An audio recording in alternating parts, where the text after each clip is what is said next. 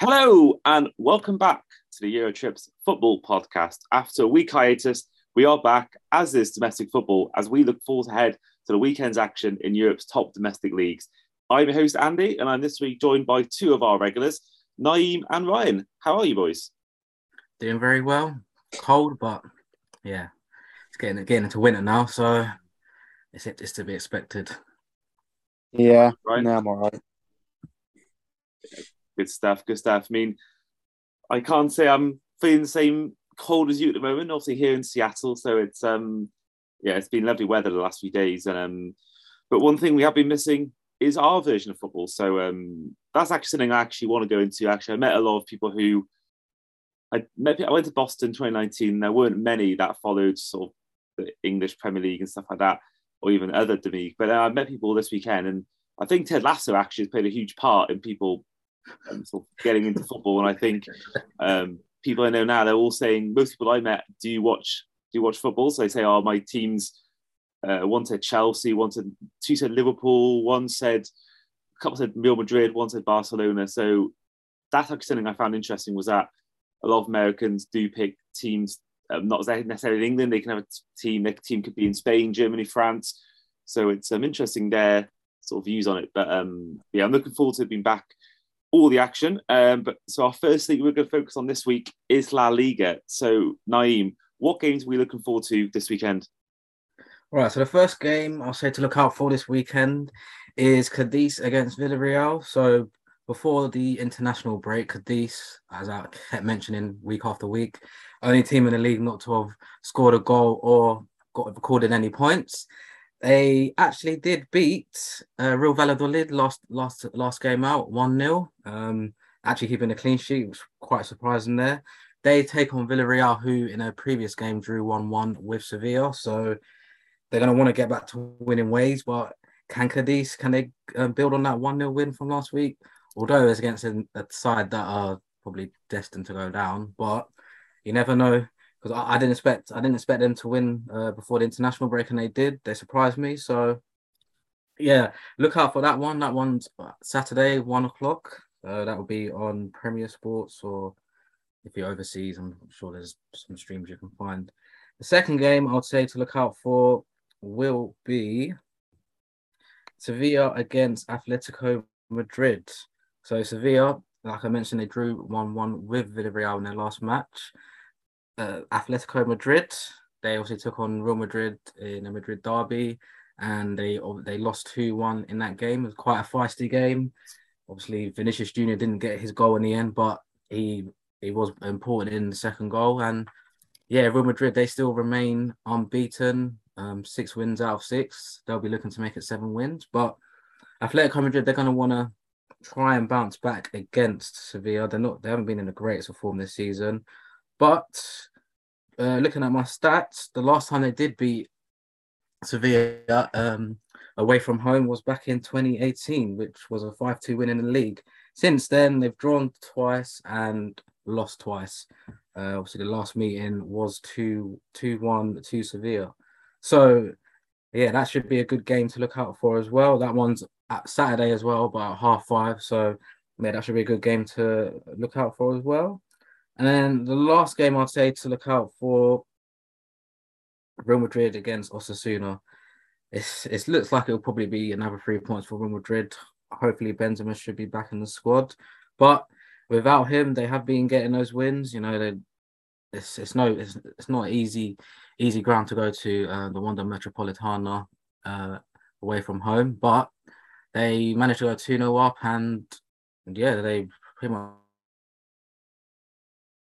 didn't have that many, but Atletico Madrid, they just couldn't really do anything. So yeah, they've got Osasuna. That game is on the Sunday at 8:00. So it's the last game before, obviously, you got the midweek fixtures of the Champions League, Europa League. Ends out of 7. I think they are the only team in Europe, I believe, that haven't either drawn or lost yet. So I know there are a few other teams that are unbeaten, but they've obviously got a few draws in there. But yeah, I would say look out for those 3 games. Some teams are down at the bottom of the table, but mainly it's good to focus on the teams in the top seven to see if they can build on or bounce back from either their draws or defeats from the previous game week. Yeah, it should be another good weekend. I think it's going to be. I think most leagues are going to be glad to have football back domestically. I have to actually apologise to a few of our Spanish listeners if you are listening. I think we seem to be a bit of a curse of Spanish teams this year because only a few weeks ago we were sort of praising Villarreal. They only conceded was it 0 goals or 1 goal this season, and then since then they've drawn 1-1. And then in our last podcast we actually praised Osasuna for their good start, and they went on and lost 2-0 at home to Getafe. So I do apologise to any Getafe and Villarreal fans who are listening because it's we seem to be, particularly in the Spanish league this season, a bit of a curse when it comes to yeah, I think Well, we are in good form. well, also soon they're still fifth, Villarreal sixth as well. So they're still up there. Obviously Barcelona they're 2 points behind Real Madrid. Betis they're 1 point behind Barcelona, and Athletic Club they're doing well, but I don't want to jinx them, so I won't say too much on them. Yeah, fair. And yeah, we are going to now head to our second league, which is probably the most exciting league right now in Europe in terms of a title race. You could argue maybe the bottom as well. Serie A. So Ryan, take it away. Yes. So, in regards to the table, which I'll go through first, we have joint leaders at the top in Napoli and Atalanta, who are both unbeaten, 5 wins and 2 draws for both of them. And interestingly enough, Udinese currently occupy third place, and they've actually got a couple of points on Lazio and Milan, who are in fourth and fifth respectively. And then you start looking down to the likes of Roma, who had a very good start and have sort of capitulated in the last couple of weeks. Inter as well, the same. They've lost 3 games out of 7. And then Juve down in eighth. We know about their struggles at the moment, without a win, in their last 5 games. So it's a crucial weekend for them. And I'm going to start with them actually because they play on Sunday night at home to Bologna. Now, Bologna are a strange team because they have some very good players, some very well-known players in that team. Probably Marco Arnautovic is the most well-known, especially to Premier League, listeners and whatnot. But you don't really know what you're going to get from them. They definitely have quality in their team to pose problems. But for Juve, we know about their injury problems at the moment. As far as I'm aware, they do not have any of their big players back, and they're also now going to be missing Angel Di Maria, who was red carded against Monza, so he will now start his 3 game suspension. That's going to be a massive loss to them already without sort of any attacking help up front. Dusan Vlahovic is so isolated, and I think it could be a very 50-50 tie. Although Juve are the home team, their home games really haven't been nothing to shout about. I mentioned previously a few weeks ago that the atmosphere is quite poor at the moment at the Allianz Stadium, and they're struggling to sell tickets as well. The last couple of games, it's looked sort of, 3/4 full, even half full, especially when they've been behind in games. And I looked today, and it's the first time ever. Obviously we research tickets and whatnot quite often, and it's the first time I can remember seeing a Juventus home ticket available for under £20, which is Whoa. yeah, it's quite a shock to be honest with you. I mean, Crazy. I've seen them sometimes at about 30 to 40 euros, but that's for normally for Coppa Italia games against very weak opposition. But for a Serie A game, it's quite surprising, and they can be bought as well on their official website for any listeners who fancy a trip out to Turin. But yeah, it's not looking good, and I genuinely think it's a 50-50 game at the weekend. I think the only player that can really get Juve out of this at the moment is Vlahovic up front, but it's whether he's going to get that service, and I don't think he will. And it's going to be a crucial game for Max Allegri, with many thinking that he should have probably been sacked at the start of the international break. A lot of people are unhappy with him. I personally don't see that as the answer at the moment. There's not really a lot he can do with all of his major players really, bar one injured. So I think they've just got they've just got to ride the wave at the moment and hope they get some of their big players back soon, which they should do. I mean, Chiesa is due back any time within the next sort of few weeks, so he's going to be an incredible boost to the team. But obviously, they've got to. It's not just when he's injury free again; they've got to get him back up to match fitness and match sharpness because it's been out for a very long time. So, be interesting to see how that unfolds. In terms of probably the biggest game at the weekend, that will come on Saturday evening with Inter hosting Roma. Obviously, quite a big game. That's at the San Siro as well. I genuinely couldn't call this one either. Roma, very unpredictable. They looked very good at the start of the season. Then they got beat 4-0 to Udinese. We know how good, obviously, the start Udinese have had, but even still, I think Roma's, considering the attacking players they have up front, have struggled to score goals this season. I believe I saw the other day their XG so far this season was about 18 goals expected to have scored, and I think they've only scored about 7 or 8. So it's quite poor considering they've got the likes of Tammy Abraham and Paulo Dybala and Andrea Belotti up there. So in typical Jose Mourinho style, they're not making the most of the attacking players that they have. So I don't know how that one will unfold. Again, I think that's another 50-50 game. In terms of the other teams at the top of the table, Napoli are at home to Torino. I expect 3 points for Napoli. Milan are away to Empoli. I expect a win for them as well. Lazio at home to Spezia. Again, I expect a win there. A couple of another close games. Lecce against Cremonese. Both teams have actually started okay. I think Lecce might nick that one. They look slightly the better. Monza against Sampdoria. A game for two teams towards the bottom of the table. And then you've got Atalanta against Fiorentina, which, again, I mean, Atalanta have been brilliant so far this season, and not something that I predicted, nor did many other people, considering they lost a couple of players. They didn't really bring anybody in, but they look very, very good. And Fiorentina, they're in 10th at the minute. They're just, I don't know, they're a bit like, it's hard to really compare them to a Premier League club. They're almost like a bit of a Southampton. They bring a few gems through the system, and they end up losing them to the big team, normally Juventus. So they're always a mainstay in Serie A, but they haven't really done nothing now for a number of years, except they've changed their club crest from what was a really nice emblem to an appalling one now. I don't know why clubs are doing this nowadays, where they're going from these wonderful old-fashioned club crests to horrible modern ones, which are just soulless and they look horrible. So, yeah, I hope that no other big teams follow suit. But that's really it in terms of the games sort of to come up the weekends. Yeah, not really too much else to add, to be honest. Yeah, fair play. Anyone who hasn't watched yet our TikTok, what Ryan has done involving the issues currently at Juventus, do check it out because it is a cracker. And also he did one, I believe it was yesterday, about the top 5 teams in form at the moment in Europe. So do check out all of our TikTok content as well. But going back to your point about the badges, I totally agree. I mean, you've seen so many teams in England especially do it. I mean, West Ham, that was an amazing logo they had. They changed that.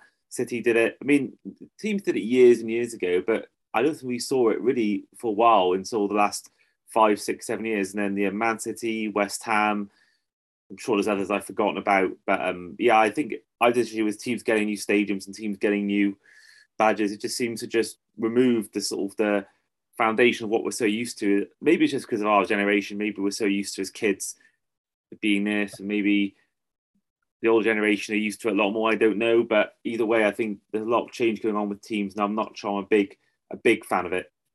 Well, even with like some of the European teams, like the badges are so basic now. Like Roma, they changed theirs. I think Juventus did Juventus as well. That was even worse than West Ham. Yeah, Juventus was a shocker because although I'm not the greatest fan of their club, their old crest was very, very nice, and then they changed it to a J, which it's got no life to it, no soul to it, and I hate it. And it's almost similar with the stadiums now. I can't remember the last stadium that was built that I looked at and thought, wow, that's a bit different.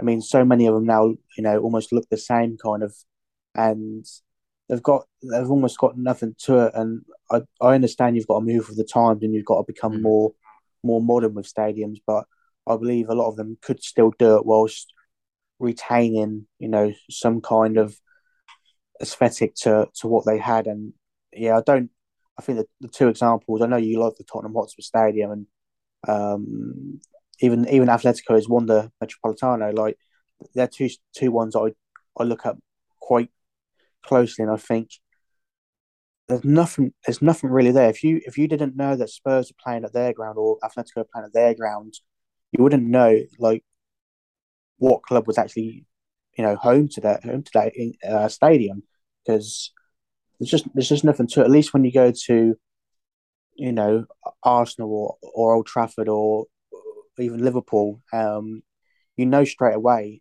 the teams it belongs to. But I don't know, they've got a lot of work to do, I think, to rectify that. Yeah, I totally agree. I mean, I know I've obviously me and Nayim have both been to Tottenham Stadium a couple of times, and it is good. But I do get what you mean. I mean, White Hart Lane was a fantastic stadium. I mean, that stadium, the fans were so close to the sort of players. It was quite a unique part of that, and I think to get rid of that, I think this. I mean, they have kept actually they've put on the same bit of land, and they've kept some of White Hart Lane in that stadium. But either way, I mean, I've not been to a Tottenham Stadium for a Premier League match. I don't know what it's like for atmosphere, but I mean, it's no coincidence. I know I'm going back to my team again, but Liverpool, we kept the same stadium, increased the fan base, increased the attendance, and since that's happened, we've won every trophy possible. And I think that what you've seen with it took Arsenal years and years, until now really, where they really become back to being competitive again. For years, that stadium move really affected them. I think it may affect Spurs. I think actually Spurs right now, money wise, are okay, but for a while they didn't spend money. West Ham were the same for a while, and their stadium's nothing like Upton Park. Upton Park was one of the best, and to get rid of that, Yeah, for even though it was Olympic Stadium, it just. I mean, I've been there for a concert, and you could tell it's not good for watching football. Naeem, you've been there. You told me how bad it is. Yeah, if you're sitting right at the back, yeah, the view's Yeah, terrible. and Yeah, even I didn't rate it.